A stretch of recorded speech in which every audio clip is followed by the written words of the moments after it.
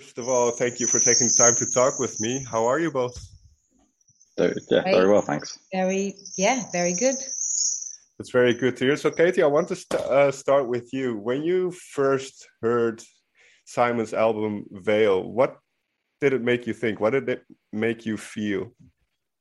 Um, well, I was listening to it actually as I was walking through the streets of London, and I found it a very uplifting and visceral experience. There was a grittiness to it, to the sound of the violin and to the textures that Simon was creating.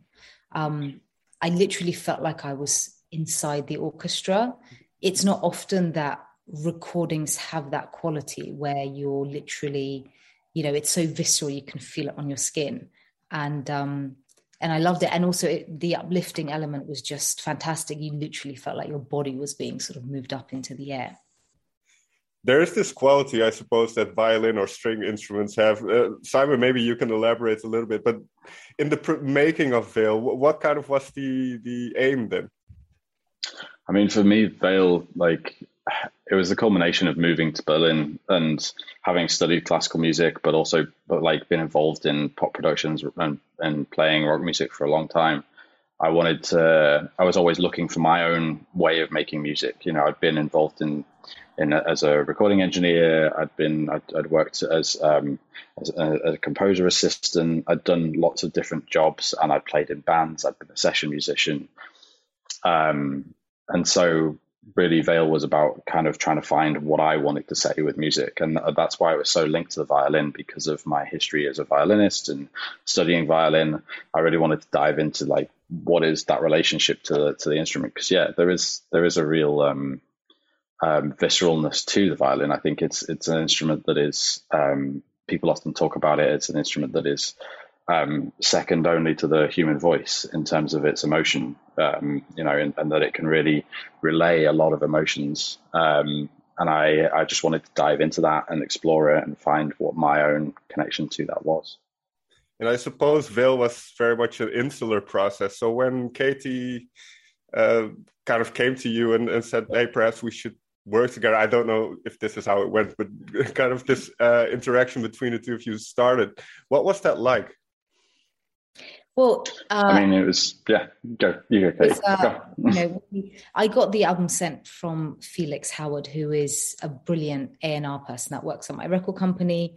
And I actually said to him, I'd love to get in touch with Simon. And Felix said to me, you know what, his music, it's very grown up. And I was like, great. I was like, what does that mean? As if, I don't know, whatever it means. So, so he kind of gave me the impression that Simon might be hard to reach, basically, which of course, I know he had a lot of projects on, but, Simon responded and was up for our initial collaboration was about being part of the re-release of the acoustic version of my last record album, number 8.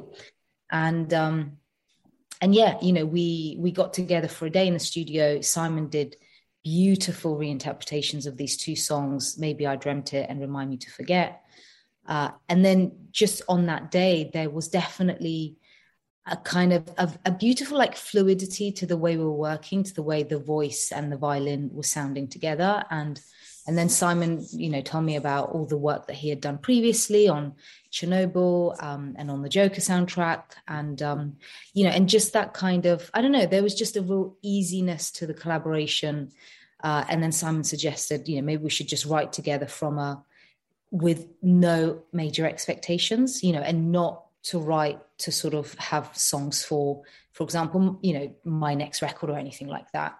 And so it just seemed like a fun experiment. And we decided to try it out.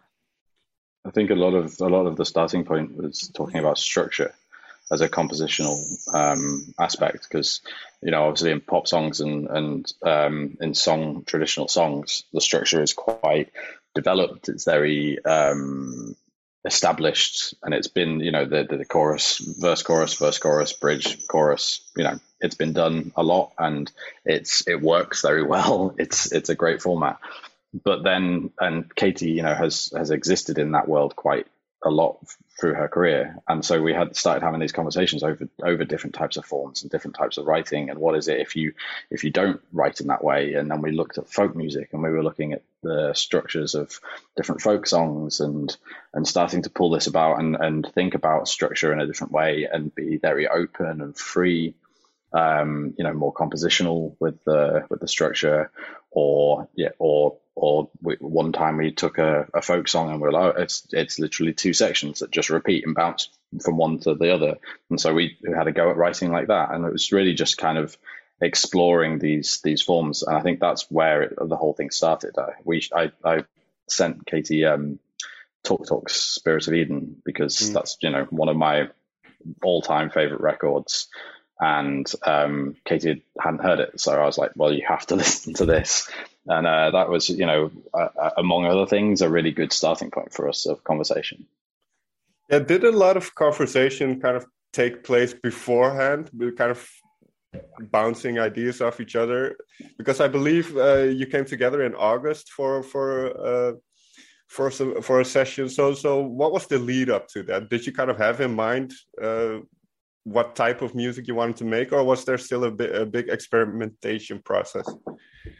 Well, there was the first two songs, Tbilisi Airport and Hotel Stambo, were written out of this improvisational experiment. And then once those two songs were done, we actually had a hang with actually the record company boss at my label, and he loved the tracks, and we should release this on Modern Recordings, and we were like, okay, we have a deal.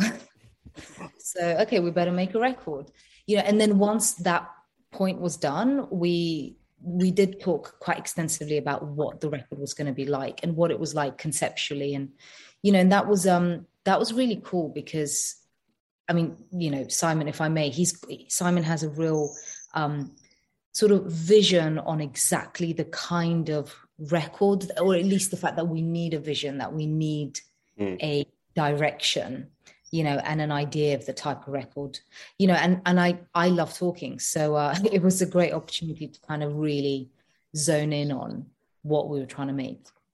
I think also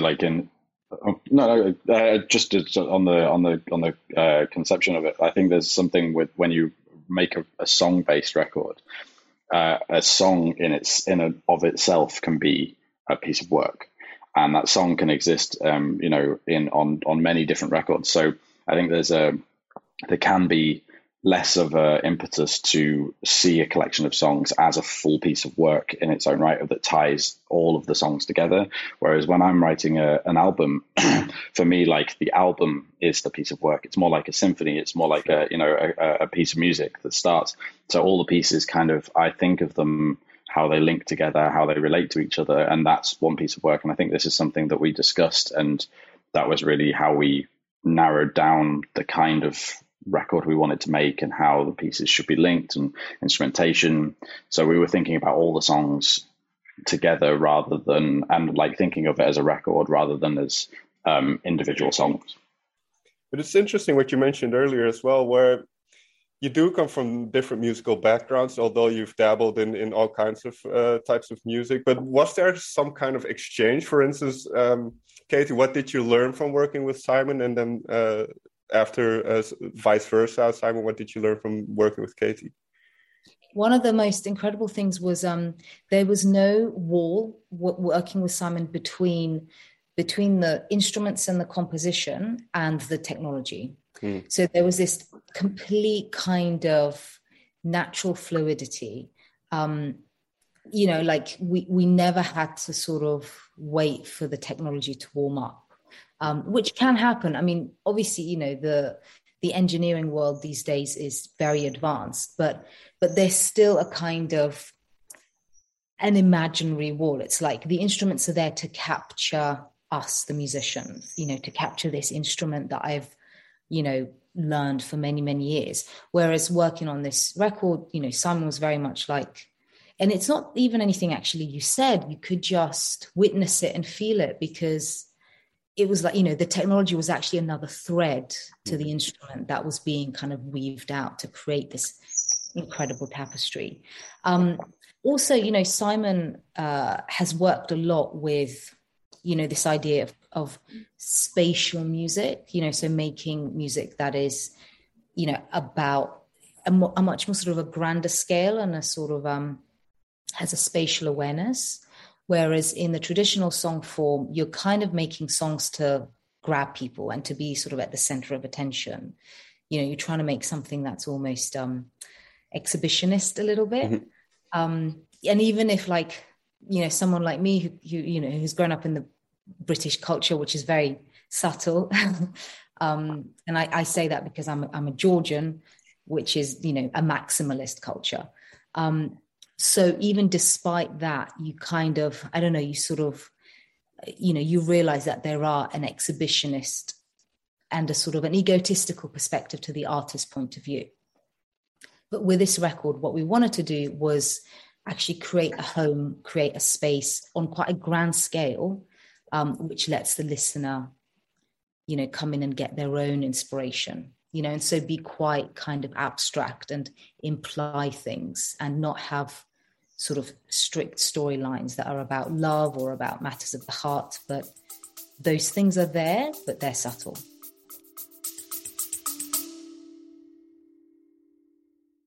Is real music dying? What even is real music, and who are we to judge that? Well, my father is a lifelong musician, and together we've been making music for over a decade.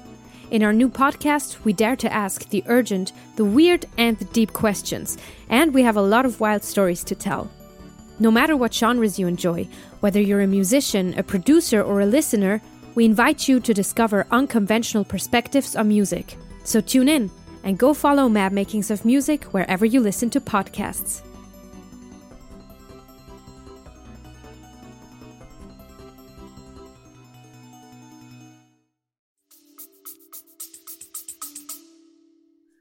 Yeah, as you mentioned, it's more about the visceral side, I suppose, the kind of the feelings that it elicits with the listener. And then, quickly, Simon, what did you learn from working with Katie? For instance, was there a specific bit of lyric that you were really impressed by?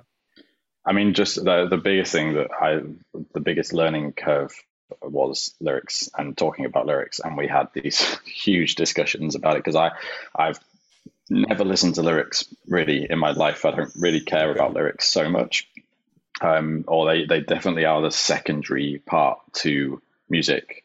And I see the voice as an instrument among the other instruments primarily, and secondary, it's about the words. Obviously for Katie, it's completely the opposite. Yeah. So that led us down.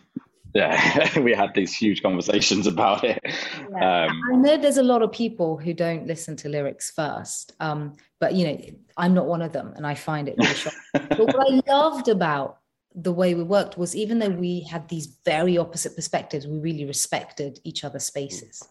Yeah, and it's like it was just like having this, like diving into talking about it and being able to because for some reason we found this very safe. It felt very safe to discuss and be very open with each other about how we make music. We've said on other interviews that one of the nicest things we got out of this record is a friendship, and it felt very easy to discuss these things, and so we ended up just really diving into the way that I come to music and what I'm listening to, and we'd sit there in my studio and I'd play some music and I'd tell Katie what I'm hearing and what I'm listening to and why it's exciting for me to listen to this piece. And then we'd sit and listen to a Bob Dylan track, and Katie would explain to me about how the music's reflecting the lyrics and how the way that he's singing and performing is reflecting the lyrics.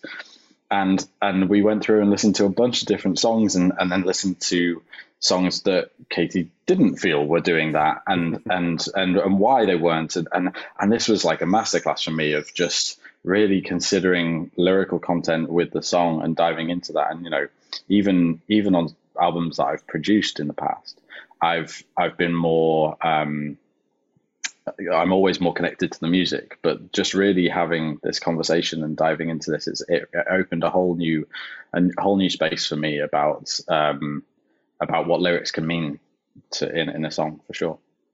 Yeah, I think Bob Dylan does that to you, because that's why I started listening to a lot to lyrics as well. Yeah. But can you perhaps share one of those topics of conversation? Then, what was something that really sparked a nice debate or discussion? I'm trying to think. Well, we listened to "Lay Lady Lay," didn't we? Yeah. By Dylan, and like, in a way, you sort of I mean, I listened to the words, but then you kind of, the words are so good and they're so in sync with the music, and they're so in sync with the sort of the aroma of the music, that it just creates this sort of effervescent atmosphere. And I think, Simon, you just kind of found the music really cool and great. Yeah, I'm listening to groove and to instrumentation and the playing between the musicians, and then the way that his vocal, the cadence of his vocal and the way that he interacts, his voice as an instrument is interacting with the other instruments, and that's why it's interesting for me. And even Bob Dylan, who people would say isn't such a great singer, still has this amazing control over where he places his vocal and how he delivers. And we also listened to Portishead, and we were looking at how the vocal works and how the lyrics work in that setting. And it was amazing to just go through and like really pull apart songs and be like, what are the lyrics and what's the music and how do they fit together? So with that in mind, then, Katie, how did you use your voice differently on this album compared to perhaps your own records or previous records? Well, this was probably the most improvised composing I've done. Simon would start weaving this musical landscape with the violin, with the loop pedals, with all the technology that was to hand.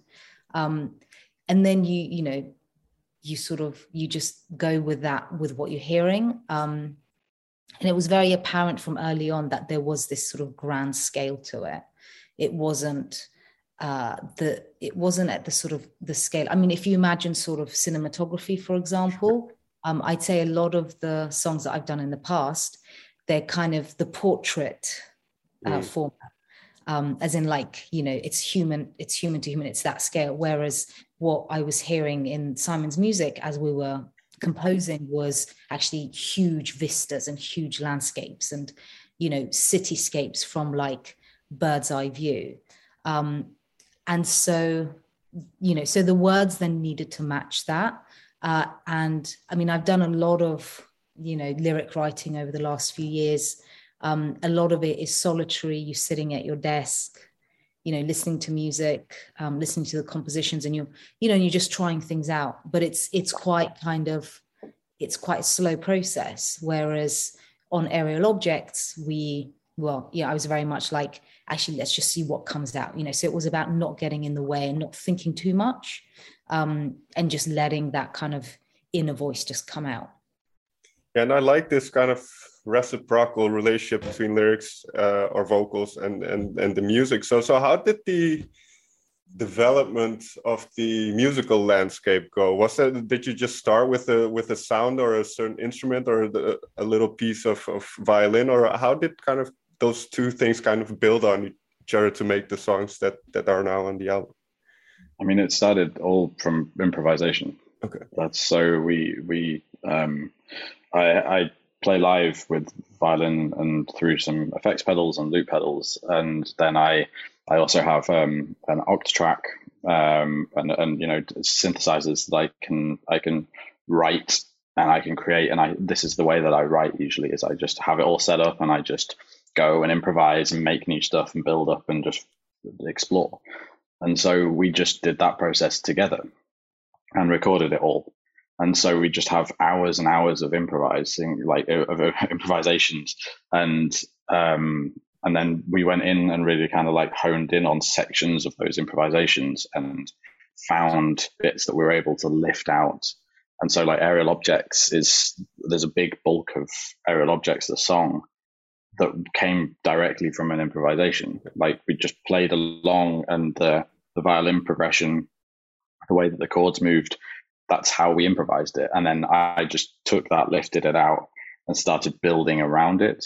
And then we kind of, we'd look at it and go, oh, this vocal section here, how can we find something that's, maybe different? Does that really, do we have what we need there? Do we not? And so it was really just about improvising, then building up from the improvisation.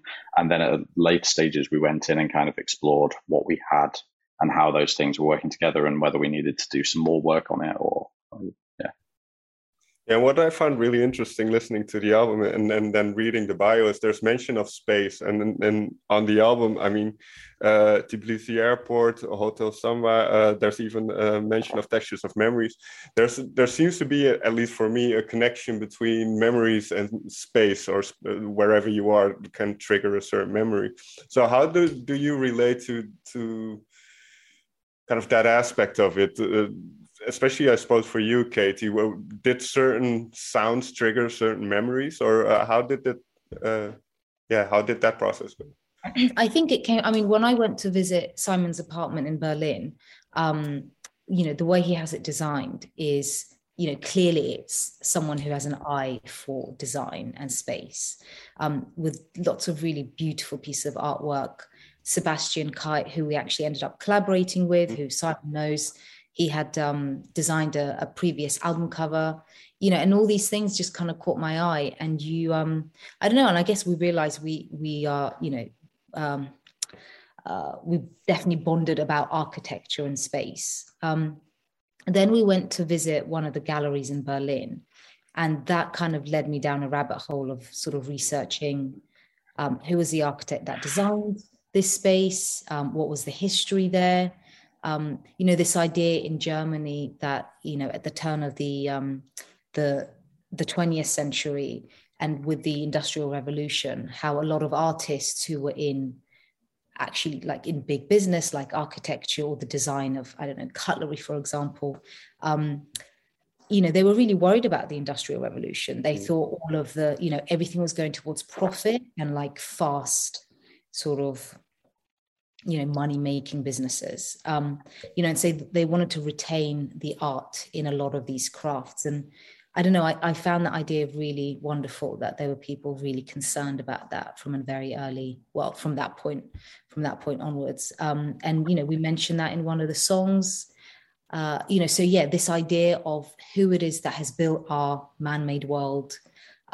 What is the thinking that goes behind these things, when cities get built, when roads get built, when, buildings go up, and kind of what is sort of behind that. And then also I had this experience a couple of years ago when I went to visit the city of Lecce in Italy, where, I was walking around these streets and they're exquisite, and they're just, the colors and the style is just unbelievable. And my eye just got used to walking in these beautiful streets. And then I stumbled upon a very basic black iron gate. And it suddenly was like a sort of a sharp thing to the eye. And, and I realized that those beautiful streets had kind of calmed my nervous system and had done something to my state of mind. So you just realize that basically spaces have a huge effect on how you feel. I find it a very interesting thought, and especially mentioning the kind of industrial revolution, because obviously in the last couple of decades, we've gone through some kind of digital revolution, and a lot of these spaces are now online or are digital. So do you think there can be a similar connection, kind of, how would you say it, artificially? Well, yeah. I mean... Yeah. Sorry, no, Simon, you go. I was just reading something the other day that's talking about, we're going through another industrial revolution of types now as well. And I think this way that the Bauhaus kind of German schools talked about the industrial revolution a century ago is really applicable now as well. And it's about aesthetic, it's about design, culture. And I think this is something that, we connected over and discussed a lot of like this space between whether something is just useful or what it's useful for and its aesthetic and how it affects you and how the aesthetic affects you. and how, this is done through architecture and space, this is done through design, this is done through all of these different things. And I think that that's really what we were exploring on the record, of just these topics of how art is designed, how art is created, how it's developed, and the importance of that. And, I think it's massively important now. I have no idea where it's going in terms of the online, more and more people are listening to music through earbuds. Sure. and this development. We've mixed this record in Dolby Atmos and as well as stereo. And just doing that process and diving into it, I'm very willing to say it's, we're at the beginning of that technology, and really, like, that's something that we're still finding our feet in. And I think this is a mode of music that's going to develop more and more over the next 10, 20 years. And where that can lead us in terms of how we interact with music online and stuff like this, who knows? It's going to be a whole new thing for sure. Yeah, final question then. It's very interesting the way music, or the way the development of consumption of music is kind of has gone in the past years. So with that in mind, how would you like people to listen to the record, if in any way, and what do you hope they take away from it? Well, the record starts with a song at an airport, and it ends with a song about the forming of the British landscape, which is inspired by a great book by Nicholas Crane. It's a geography book about, how the British landscape formed. And it was really the language that he used in it that was so inspiring. So I would love people to be both in their everyday lives, whether it's, they're in their cities or the villages, or they're traveling through airports, or going for a country walk, and just listening to it. And well, it's what music does, isn't it? You kind of have it on anywhere and it completely transforms you. Very quick last question then. What is one song you've listened to recently that had this effect on you? And then for both, obviously. Well, I have to say I'm like everyone else. I'm a bit of a populist. Running Up That Hill by Kate Bush. Fair enough. I mean, it's a classic. Absolute classic tune. That track is amazing. I'm just looking at my listening, what I've been listening to recently. I mean, for me, like, I'm a big Radiohead fan, and the Smile record that came out recently, I've been really enjoying that. The visceralness of their collaboration really is something wonderful. But also, I mean, I've been listening to Kendrick Lamar's new record quite a bit recently, and just the artistry on that record is incredible. And that's, for me, like, records are always this interesting thing between whether you can listen to them while you're just going about your daily life. And I really, I think what Katie said is totally true. Like, it's wonderful when people have, when your music becomes the soundtrack to people's lives. It's a really wonderful thing. I also think it's really wonderful when a record is a piece of art that people sit down and listen to from start to finish and really consume. And like the new Kendrick Lamar album is absolutely one of those records. It's like it takes you on such a big journey, and listening from start to finish is just this crazy trip of wonderfulness. So yeah, I've been diving into that. I'll have to check that one out from start to finish then. Katie, Simon, may I thank you so much for taking the time to talk with me. Likewise. Thanks. Yeah, great to talk.